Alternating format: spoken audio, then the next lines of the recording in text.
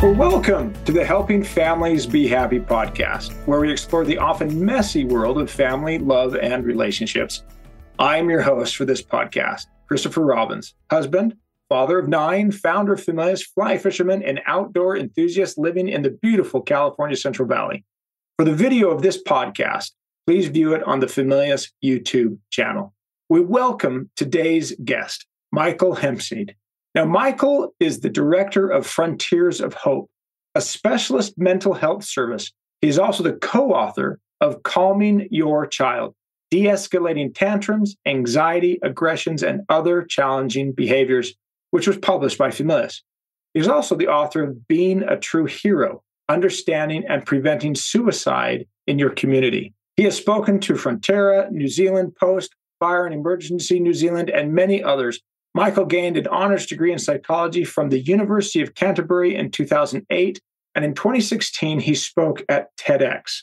Today, we're talking about how to help our children deal with anxiety and stress during the holidays and upcoming New Year.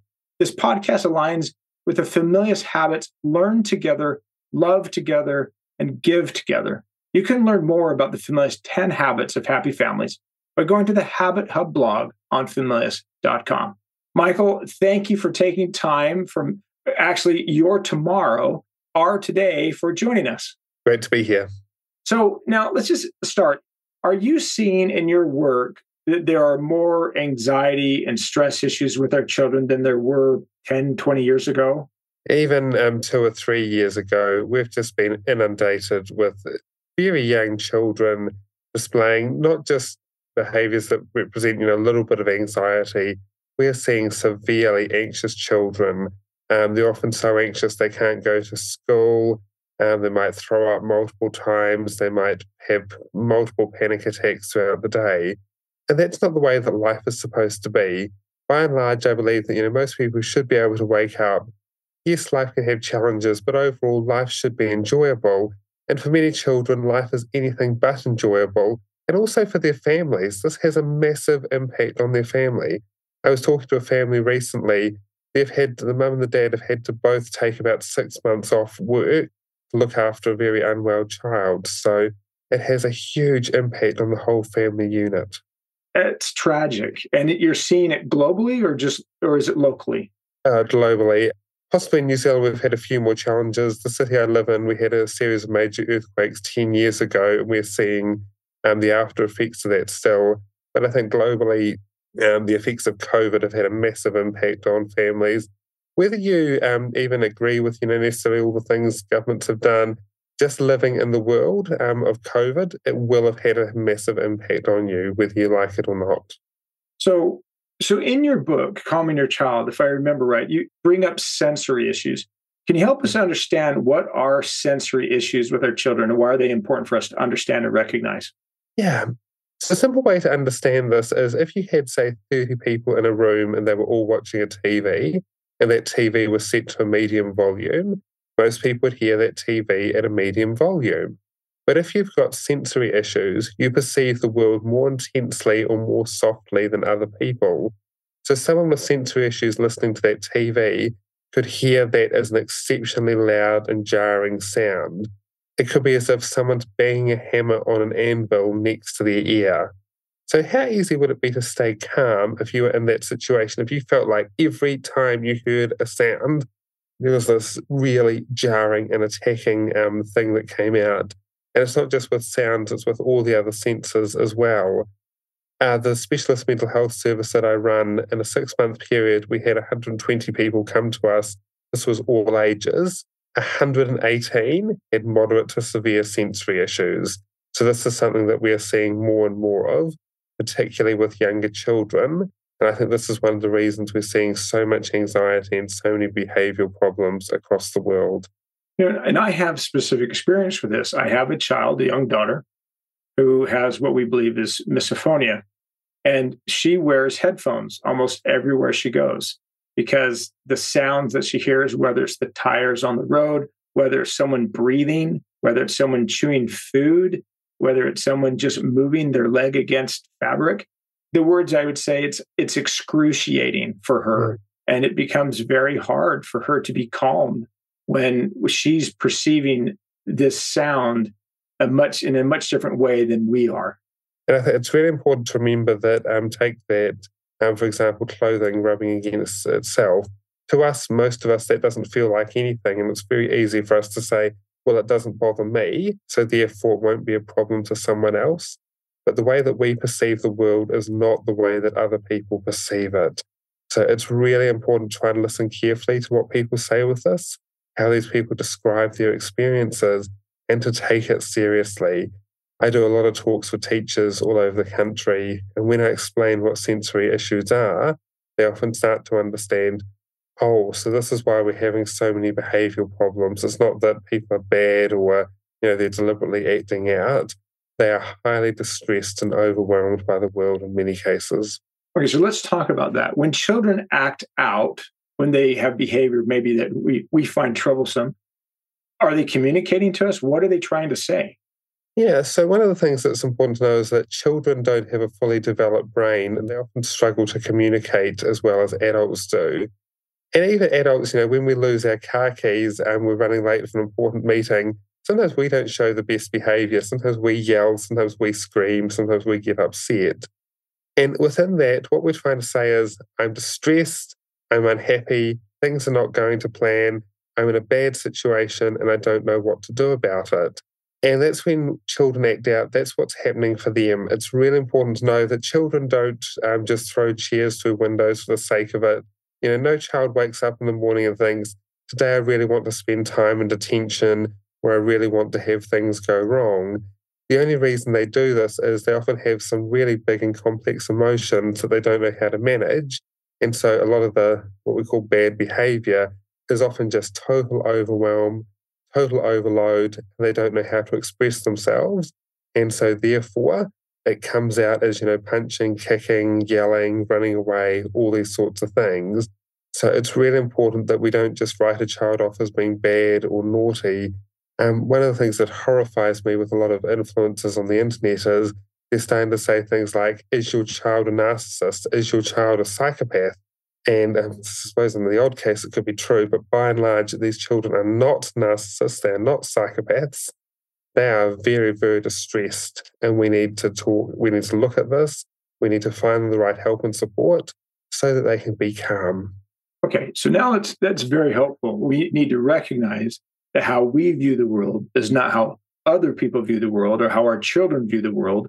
And when people act out, they're actually communicating. We need to be sensitive to what they're communicating and perhaps be more observant. I just picked something up on that. One of the problems is they often don't know what's upsetting them. So many times people come to us, they're referred to us by an adult, and they're showing some quite aggressive behaviour, and the adult doesn't really know what's going on. And then we talked before about sensory issues. So many people don't realise they have sensory issues because they've grown up with this their whole life, and they think, well, this is normal, this is what everyone experiences. So sometimes that communication is, it'd be so much easier if they could just tell us what's going on. But sometimes they don't realise, and that's where we need specialist adults that actually know about some of these things to try and work it out. Okay, that's helpful. Now let's talk about the holidays. We're going to be entering the holidays, whether it's regardless of many different countries and traditions, and we're going to be entering a new year. Why is this time of year often a very stressful time for families with children and for children? There's so many reasons. The first and most obvious one is probably finances. Finances tend to be more stressed during the holidays, and as people feel they need to spend money on buying lots of expensive presents. One of the other things that sometimes people forget about is often you have family coming over, and sometimes families don't get on very well. So there might be this relative that a child doesn't particularly like, having to have them, say, stay in the family home for a few days. Some of these things can be very stressful.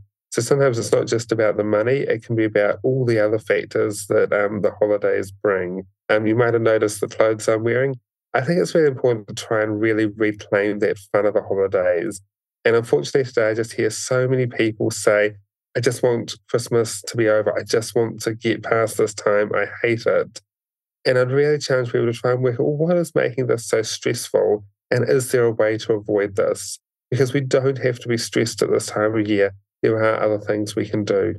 Okay, so let's take time to think about what can we do? What can we do to help the holidays be a less stressful time? What can we do to help our children have their anxiety reduced? Whether it's professional help or things that we do. Do you have some ideas for us? I certainly do. One of the things that we often underestimate is the power of volunteering. And this is something that I think we should try and instill in our children. There's so much research that says if you help someone else, not only will that other person feel better, but you'll also feel much better yourself. One example, I think, is in elderly homes. There are so many people that are there, and unfortunately, they often get forgotten about. They have no one to visit them. So if you have a child that's maybe acting out, could you take them to see some people at a rest home that have got no one there? And often children might be a bit nervous about this at the start. They might think, oh, I don't really know what to say. But if you coach them through this, give them some good opening questions, such as, what's the biggest change you've seen in your lifetime? Things like that. What you'll often find is that the older person, well, they feel a lot better because they've had some human contact. But you also start to find often young people get a real sense of purpose out of this. The other thing that volunteering can do is sometimes it can make our problems smaller. Sometimes when we see, there's this homeless shelter and there are these people living on the street, maybe the fact that I didn't get the latest Xbox game this Christmas isn't quite so important. So volunteering is also a great way to put our problems in perspective. Okay, so that's wonderful. That falls into the familiar habit of happy families. Give together. We can give time. We can give our talents. We can help provide resources to those who would benefit from those. And that's a great way to help children learn to give back and think less about themselves, a little bit more about others. So that's helpful. Now, what about things that we might be able to do to help during the time? It's a very busy time. Should we be helping our children have a different diet, having them more sleep? What do you recommend there? Again, with all these things, if they become really stressful, do be careful about this, because sometimes I think people say, oh, you must have X, Y, and Z. It actually becomes a burden for people. One of the things we do know is that sleep is really, really important. I think the longest chapter in the book is on sleep. And the reason we made it the longest chapter is because we know that if you don't sleep well, you don't feel good the next day. We know you're more prone to anger. And in extreme cases, we even know that people are sleep deprived are more likely to die by suicide. I think there can be a temptation in the holidays to, let's get up early, let's get everything done, let's make the most of this time. In the modern world, we don't seem to value rest much. We seem to have this idea that we have to always be busy and have to always look like we're doing things. Sometimes just letting a child sleep in. If they're exhausted, let them get the sleep they need. Maybe that means you don't get quite as many Christmas activities done, but sometimes just valuing that sleep. And a good way to know whether people are getting enough sleep or not is when do they wake up naturally? If they wake up naturally, that's usually a good sign they're getting the sleep they need. And what we all know as adults, if we don't get a good night's sleep, we're not at our best. We all know that we're cranky, we're angry. And there's no adult in the world, I'm sure, that hasn't had a bad night's sleep and then not been the best person to be around the next day. So just simple things like that can make such a difference for children, letting them get the sleep they need. One, you'll be happier because you won't have to deal with as many behavioral problems, and they'll also be happier. I totally agree. I found that when I'm stressed, I just need to go to sleep. Yeah. Get enough sleep. Okay. Now, how do we know, and what advice do you have in terms of that we should identify and need professional help for our children? I think sometimes there's a temptation that whenever children show the slightest signs of behavioural problems, we rush them off to see a counsellor. Now, I do run a counselling service, so I'm not against counselling. But as I said before, sometimes there's things like volunteering. Sometimes these are things that we should try first rather than just rushing people off to a counsellor. If we need a counsellor for every little thing that goes wrong, we are soon going to run out of counsellors. And around the world, there is a long wait list.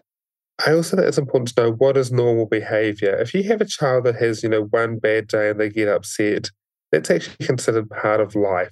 Sometimes families say, oh no, something's terribly wrong here. Well, it is actually normal for children to have some tantrums. It is normal for them to have some bad days. That is part of life. However, if you are seeing this day in, day out, there's no reprieve. If you're seeing things like, for example, a child has recurring nightmares maybe 4 or 5 times throughout a night, and this is not just one bad night, but this is happening every day, it's been happening for the last 6 months, that's probably a sign you'd need professional help.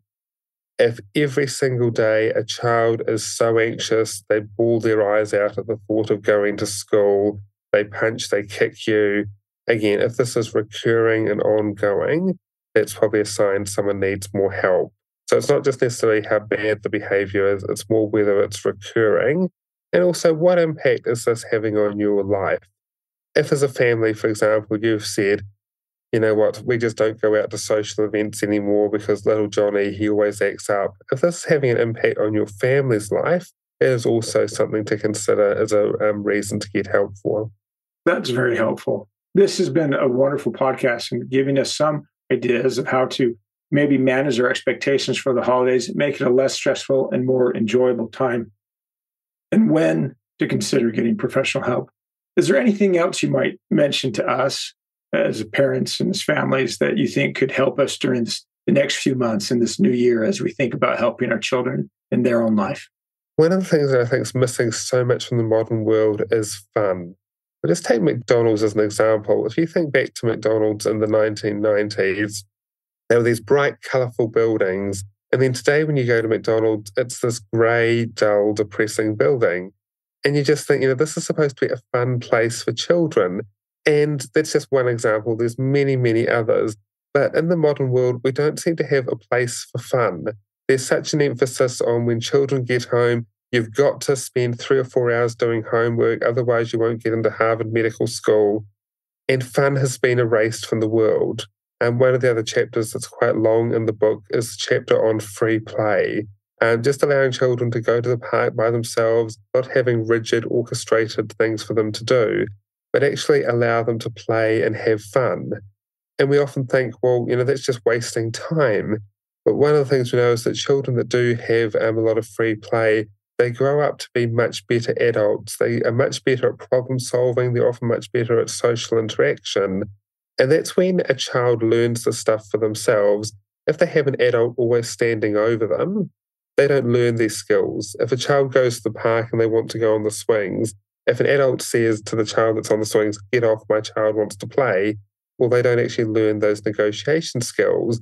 But if you send a child to the park by themselves, age appropriately, of course, and they have to, if they want to go on the swings and there's another child on there, they have to learn to talk to that child and negotiate. And so some of these skills really do help us in life. One final study that we mentioned in the book, there was a fascinating study that found that everyone that won a Nobel Prize in the sciences, the greatest academic prize you can have, they also had an artistic or musical hobby. So we often think things like this get in the way of, science and maths. We just need to get rid of all this art and music nonsense, and then we can actually have people that will achieve far more in life. The opposite of that has been found. If you want your child to excel, actually making them have a musical or artistic hobby helps. Now, there's a difference between saying to someone, you will sit down and listen and play the piano for 5 hours and you will be perfect at it, and giving them an instrument and letting them play it and enjoy it. It's the enjoyment that they get from it, not forcing someone to do it, which is important. And I notice on the screen behind you, you've got 2 guitars. So I take it that's something that's important to you. Music is very important to our family. Everyone plays multiple instruments. It's something that we just encourage. It's part of their schooling. Yeah. They need to learn piano. They need to learn a string instrument. And I've said to them, I've never met an adult who learned to play an instrument and wasn't grateful for it. And I've never met an adult who had stopped playing an instrument and didn't regret it. Yeah, absolutely. So these are some of the skills that we need to teach people. It's not just all about maths, English, and science. There's a lot of studies that show the amount of homework that children are doing these days has dramatically increased. And even at a very young age, at age 4, we're now seeing children in some cases doing 2 or 3 hours maths or something like that. That takes all the fun out of life. So we need to reclaim fun. Fun is actually very important. That will help a child's overall well-being. Very helpful. And just to put a plug in, Pam Lobley, a feminist author, wrote a book called Why Can't We Just Play? Where for one summer, she canceled all extracurricular activities and just let her children play. And it's a marvelous book that explores the value that she and her family and children learned from just being allowed to have free play. And one last thing, it probably is apocryphal, but during World War II, I heard that some people in Parliament had recommended they fund the war by canceling art. And Winston Churchill said, well, then what are we fighting for? So, well, Michael, thank you so much for joining us today. Where can our guests find you online? So I've got a website, michaelhempseed.com, and then to the book, it's available on Amazon. It's available as an audio book and a print book. Wherever books are sold globally, Calming Your Child is available. Well, as we conclude today's podcast, I'd like to thank Familias for their support in bringing this podcast to your ears and your heart. We'd be thrilled if you subscribed to the podcast and left us a review. And when you're ready for that next amazing book adventure, we'd be honored if you chose a book from Familias. One step at a time, one book at a time, we can make the world a happier place.